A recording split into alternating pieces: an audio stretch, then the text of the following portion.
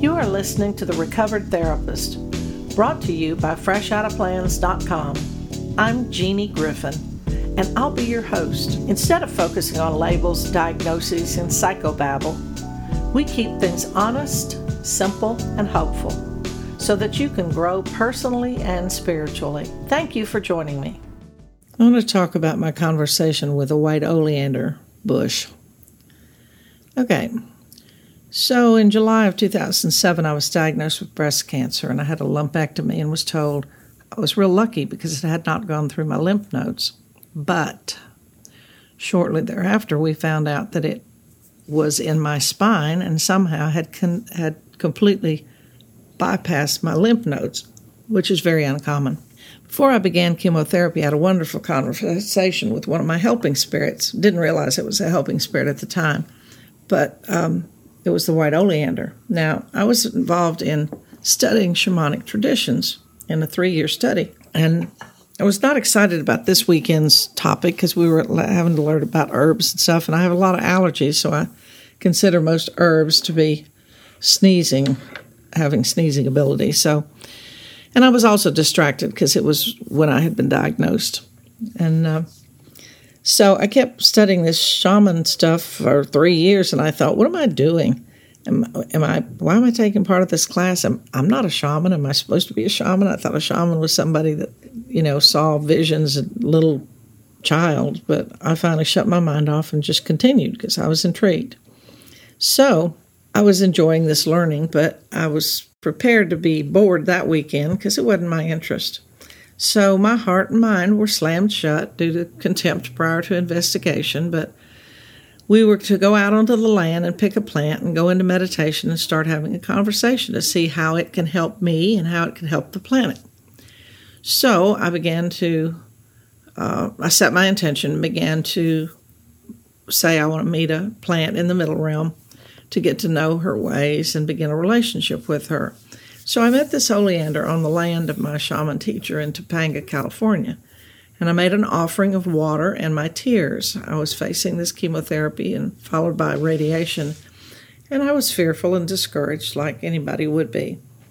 So the task before me was frightening enough, but as a single woman with no other means of economic support, I was really terrified at the thought of prolonged illness. But I opened my heart and I asked this white oleander to share with me any information that she wanted me to have at this time.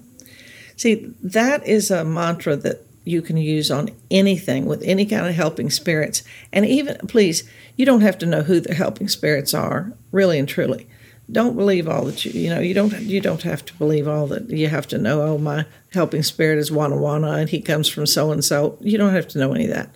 All you have to do is say, to all who stand in goodness and light, would you share with me anything that might help me?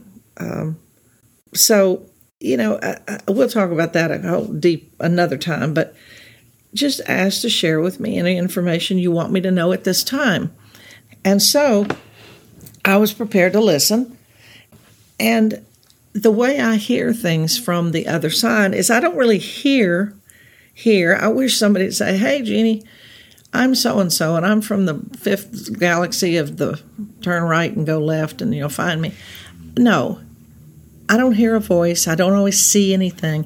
It's just this knowing inside. And so what she said to me was, just because something is poisonous, it doesn't make it bad. So here I was sitting before this poisonous bush that I played in as a child, but, I don't even remember anybody telling me don't eat the leaves or don't pick the flowers. We just know that when we got the goo from the flowers onto us, we were to wash our hands. Anyway, I digress. How we all grew up and still alive is beyond me. So she says, just because something is poisonous doesn't make it bad. Beauty and poison can coexist. It does so in nature. I thought, well, yeah, you're beautiful and you're supposedly poisonous. And then she says, wear white to chemotherapy and look beautiful. Okay. I'm a memory of your childhood. Remember the white oleanders that line the median between Taft and Corpus Christi? was near the polluted Gulf Coast, which incidentally, everybody in my family, except my father, who died of a heart attack, but my mother, my brother, my two sisters, and I all have cancer. I had cancer, past tense. We all had a different kind of cancer. So here in LA where I live, Cedars-Sinai did a genetic study, and my sister did genetic studies in Pittsburgh. And what they concluded is there was nothing genetically wrong with my family. We grew up on the Texas Gulf Coast where it was polluted. Reynolds Metals Company was pouring stuff into the water areas. I lived when there was mosquito spraying. We'd be playing outside, and the mosquitoes would be killing us, and the truck would come by, and we'd all be playing. We'd say, "Oh, here comes the mosquito truck," and we'd just hold our breath, and all got, sprayed on. And then we went about playing, thinking there was no big deal. And then I worked at a crop dusting airport one summer where crop dusters would come in and fill their planes with DDT and God knows what else, and go up and spray all the grain and the sorghum and the plants and everything to keep the bugs off of it. So we all had cancer, and it was all because of the polluted Gulf Coast. But lining that highway were these beautiful, poisonous white oleanders. And she reminded me, just because something's poisonous does not make it bad.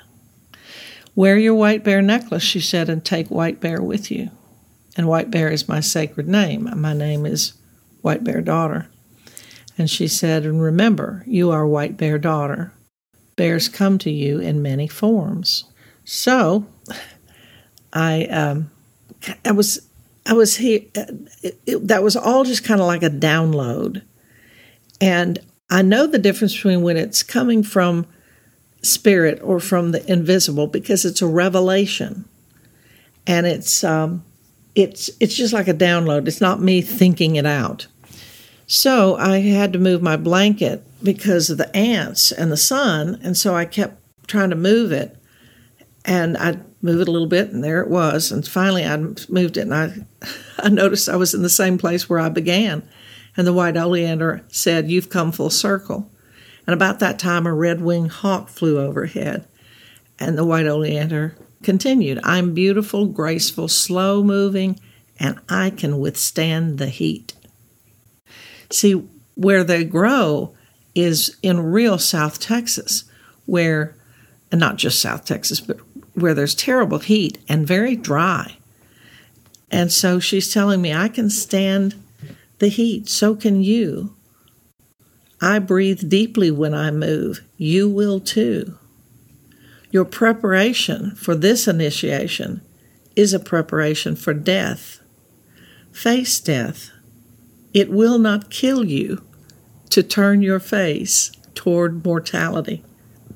You'll live through cancer, chemo, and you'll live through staring at death.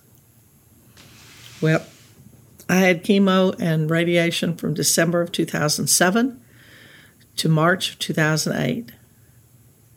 And I can tell you that today, 2022, I am filled with health. I remember I said to one of my teachers, "The cancer is gone. I am in remission." And he said, "No, no, no. Cancel, cancel, cancel. Do not say it that way."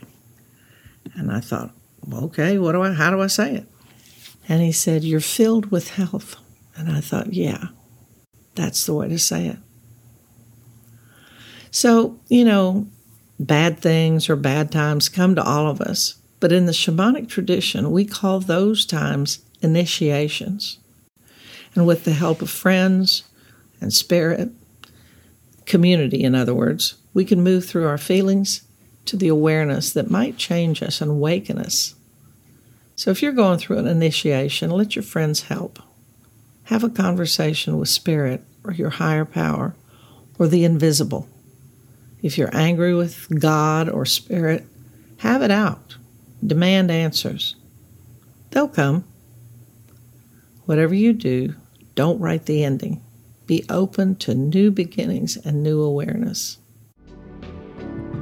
Thank you for listening to The Recovered Therapist, where we keep topics honest, simple, and hopeful. I love you. There's not a damn thing you can do about it. Until next time.